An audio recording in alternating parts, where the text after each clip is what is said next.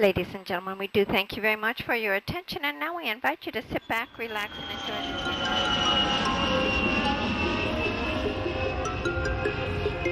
the Welcome to the Top Travel Destinations. I'm your host, Kevin Flanagan, here to use my 20 years of experience as a top travel writer with the Sunday Independent to show you where to stay, eat, shop and explore when you visit the world's top travel destinations. So sit back and enjoy our journey together.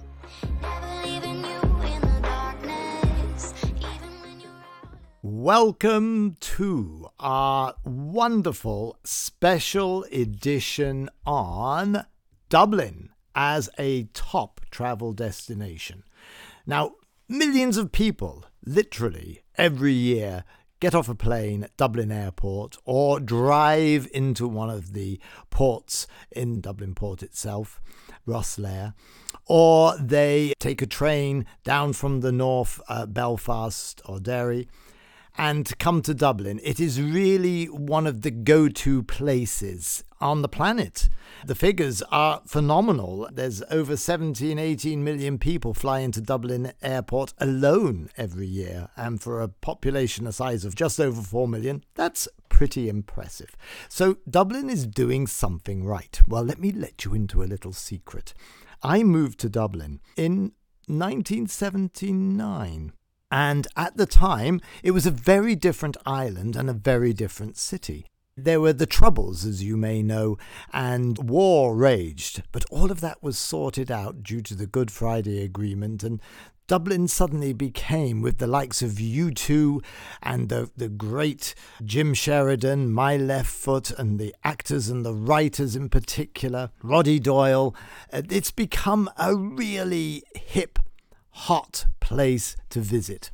So I'm going to give you now, as almost a Dublin native with still one foot in London but both feet most of the time firmly planted here, I'm going to give you a real insight. If you have a couple of days and you're visiting Dublin, I'm going to do all the heavy lifting for you so you'll know where to stay, where to visit, where to drink, most importantly, where to eat, and a couple of secret gems as you go around exploring and shopping.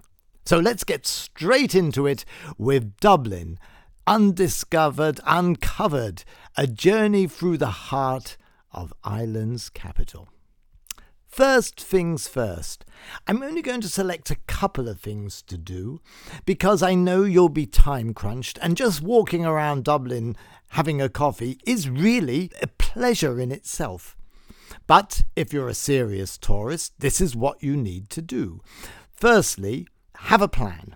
My first definite place to call would be Trinity College. Trinity College is a unique place. It's mainly unique because it is a thriving university that actually is open in the heart of Dublin City.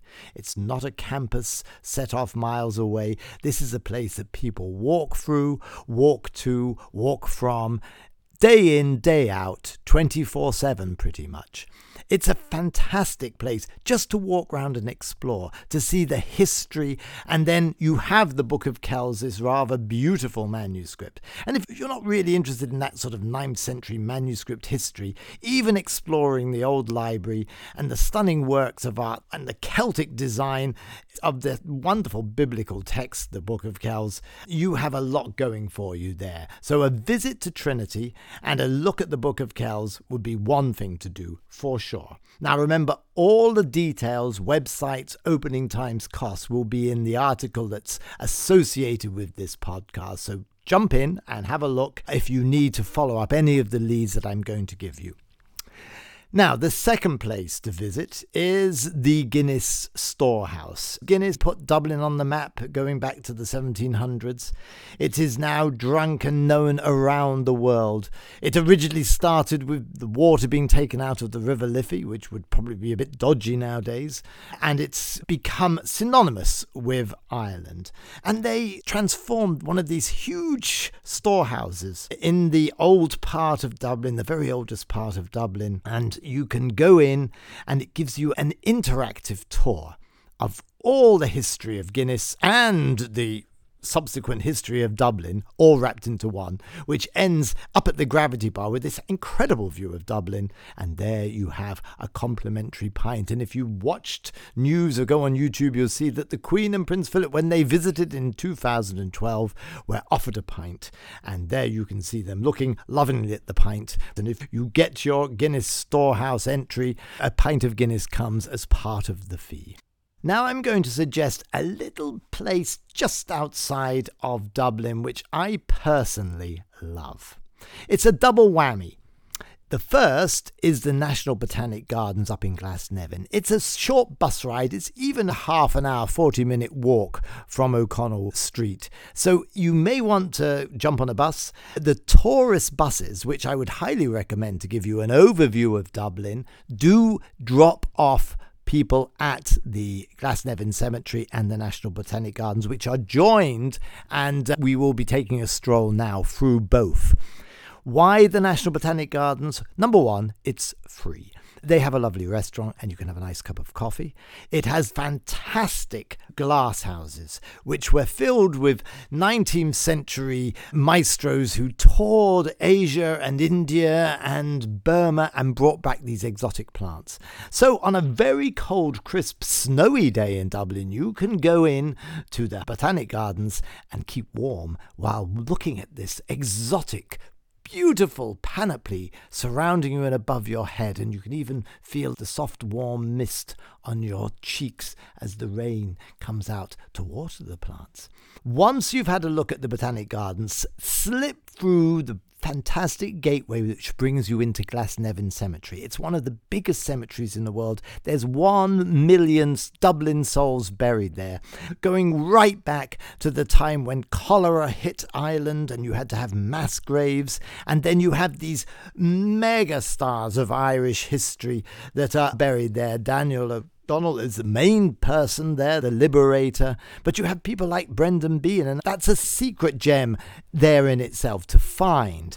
Brendan Behan's grave, and it has this lovely little sculpture, and there's a circular place in it, and people put a pint of Guinness there for Brendan. It's a wonderful thing to go and see, so jump on a bus and go and see the National Botanic Gardens and Glasnevin Cemetery. All of those will take you roughly a morning. And there are so many more things to do. The National Gallery is a fantastic place. Merrion Square. You can go and see the statues of famous Oscar Wilde with these incredible quotes. A few things to do around Merrion Square as well. But again, I will put all of these details in the accompanying article. I know that you're going to be time crunched as well when you do visit for 2 or 3 days or a weekend. So stick to 1 or 2 of the biggies that we've listed here. That, combined with just walking around, breathing in the friendliness, will give you a real taste of what is unique, why millions come to Dublin. Now we're going to look at where to stay. Well, I'm going to give you my favourite place, the Merrion Hotel. This is an incredible old Georgian building. It's a 5-star. It's had the most incredible people staying there. Last year, I was there with my friend Paul, and we were asked to move back because guess who? Bruce Springsteen was in town, and he was staying there, and he was throwing a party, and all these people gathered outside. So it's a go-to place. Not cheap, but if you're there and you want to treat yourself or a friend or a loved one, a grandparent or a grandchild, here's the place to go. You don't have to stay overnight. You can also have afternoon tea, and they're fantastic drawing rooms in front of a blazing fire. Wow. Another place I'd recommend is the Dean Hotel. Here we're going for the contemporary vibe.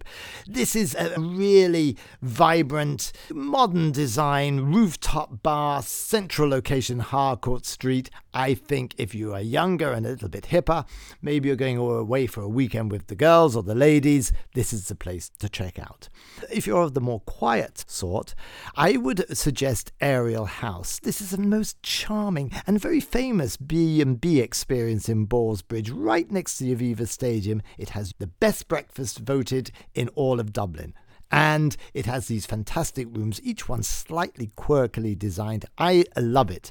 Ariel House, definitely to be recommended. Finally, there is a lot of options on Airbnb as well. So do check in, depending of the time of year. It has to be said that Dublin is short of beds, and you will pay for bedrooms. You'll even pay for Airbnb. So just check the time of year and book well in advance. That would be my tips from on the ground. Now, where to eat?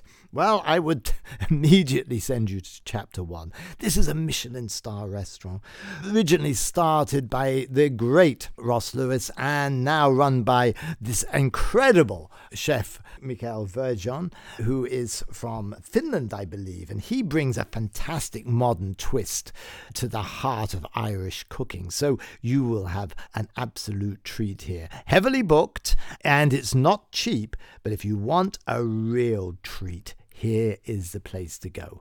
For a different experience, Brother Hubbard has an incredible experience. It's really a haven for foodies.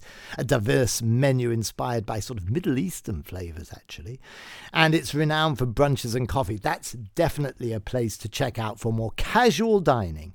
Then if you want to try something a little bit different, the Woolen Mills down on the Quays. You're right overlooking the River Liffey, near the Halfpenny Bridge. This has traditional Irish dishes, and it really is a fantastic setting. You are right there in the heart of old Dublin, the Liffey, the Broadwalk, and you can walk over to Temple Bar. Talking of Temple Bar, that brings us to where to drink. Well, if you've had your meal in the Woolen Mill, hop over the Halfpenny Bridge, this fantastic old bridge, which used to be, you paid a fee, a halfpenny, to get into the old part of Dublin itself.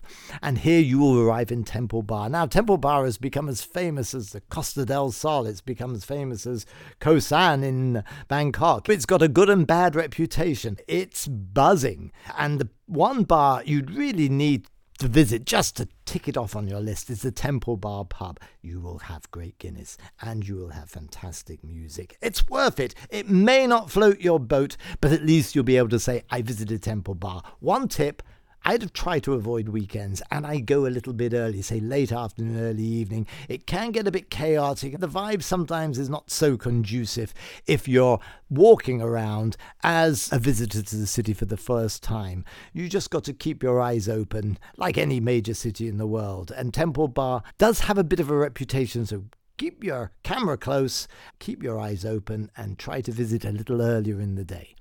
For something different when it comes to drinking, the Vintage Cocktail Club. This is a really fantastic place. It's hidden away. You have to sort of knock on the door in a speakeasy style, but they do some incredible cocktails. Worth checking out. And then finally, I'm going to give you a double-handed one. They're both really opposite each other. If you like a little bit of style, the Horseshoe Bar in the Shelburne. It's like an old Sherlock Holmes style. It's got these beautiful padded walls and one or two absolutely master cocktail makers who will serve you incredible drinks. But it's very, very refined.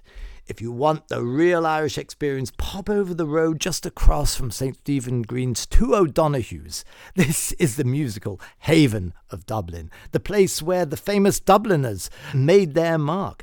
When you go into O'Donoghue's, you will find a group of 10, 15 I've seen, musicians. They just turn up.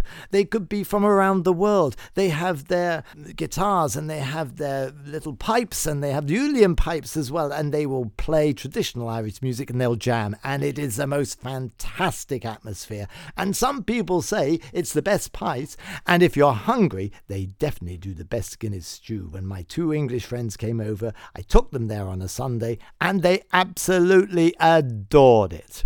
Okay, let's go on to where to shop.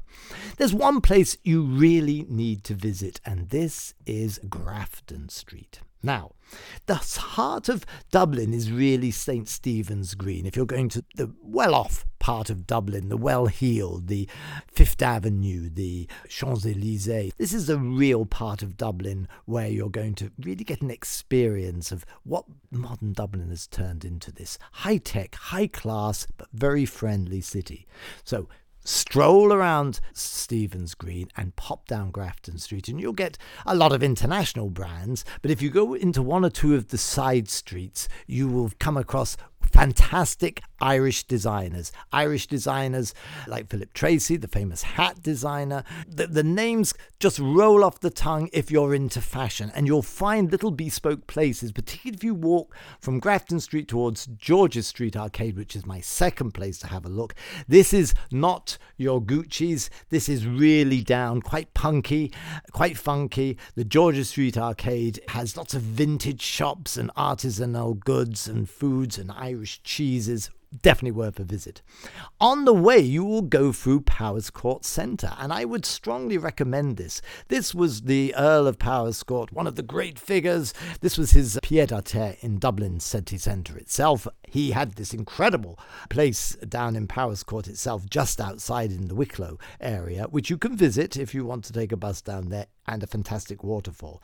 But the Georgian building is now crammed with fashion, jewellery, and gourmet treats, and of course the famous Pig, Little Pig, a friend of mine owns that, which is a very hipster pub, but it does award-winning pizzas. Dublin, of course, as you know, has some very famous touristy landmarks.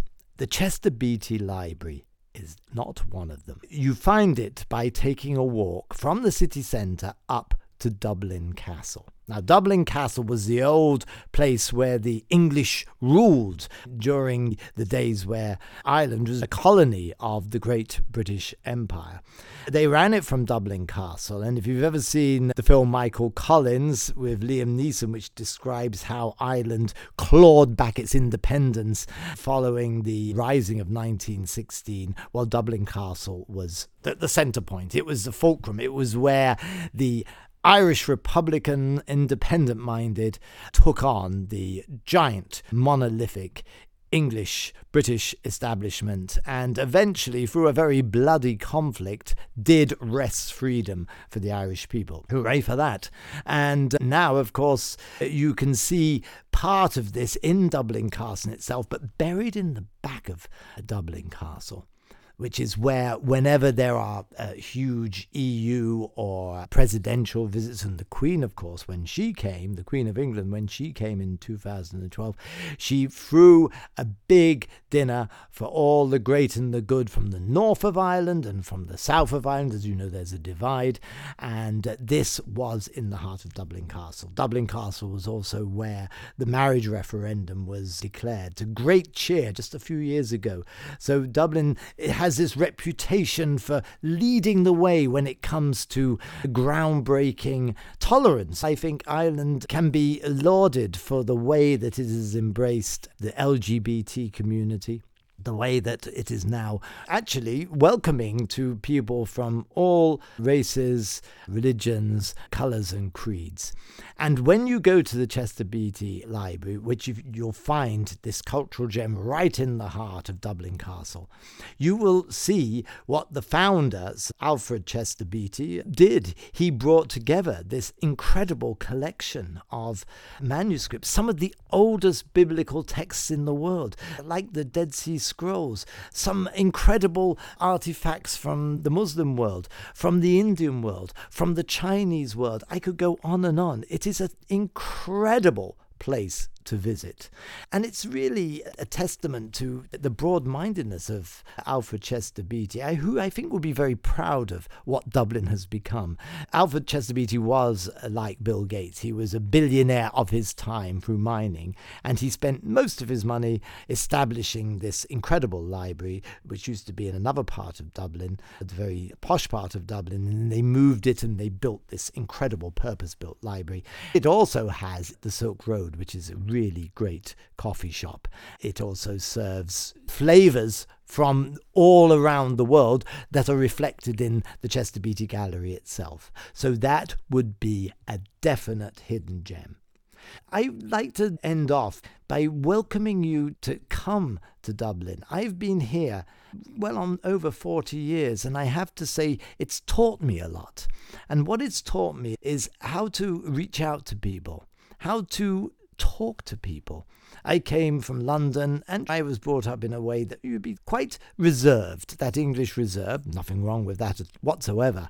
But it took me a little while to really understand the generosity of people just talking to you at a bus stop, people talking to you when you're walking around.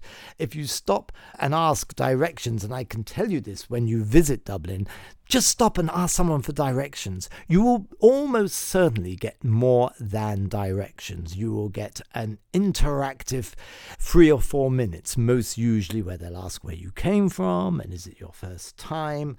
And I think there's something absolutely wonderful about that. And remember, Dublin itself is a fantastic place to spend 3 or 4 days looking around. But there is so much more surrounding it. You have Glendalough, this old centre of great Irish art where my namesake, St. Kevin, built this incredible monastery going back to the early parts in the Dark Ages, where Christianity and the education of the monks kept the light of civilization alive in many ways.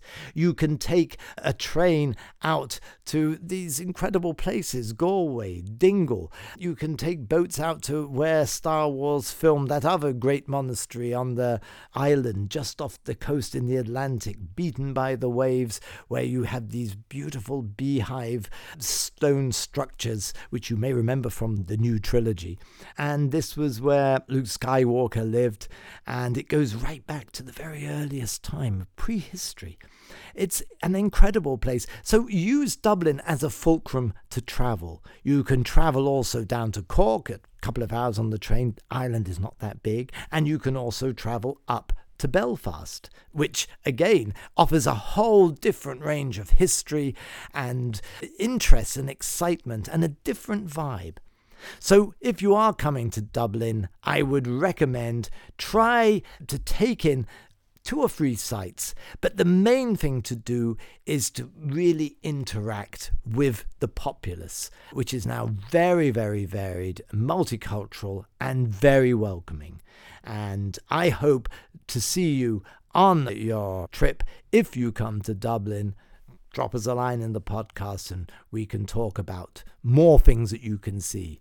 And the next 2 podcasts also are going to show you a little bit, give you an insight into some of the secrets of Dublin, some of the locations that are not usually known, and a few travel hacks that will get you around Dublin and really smooth your path. So keep an eye out for that. They're coming out as well following this podcast. So thank you for joining us, and I know that you will enjoy, as the Irish say, Céad Míle Fáilte, 1,000 welcomes.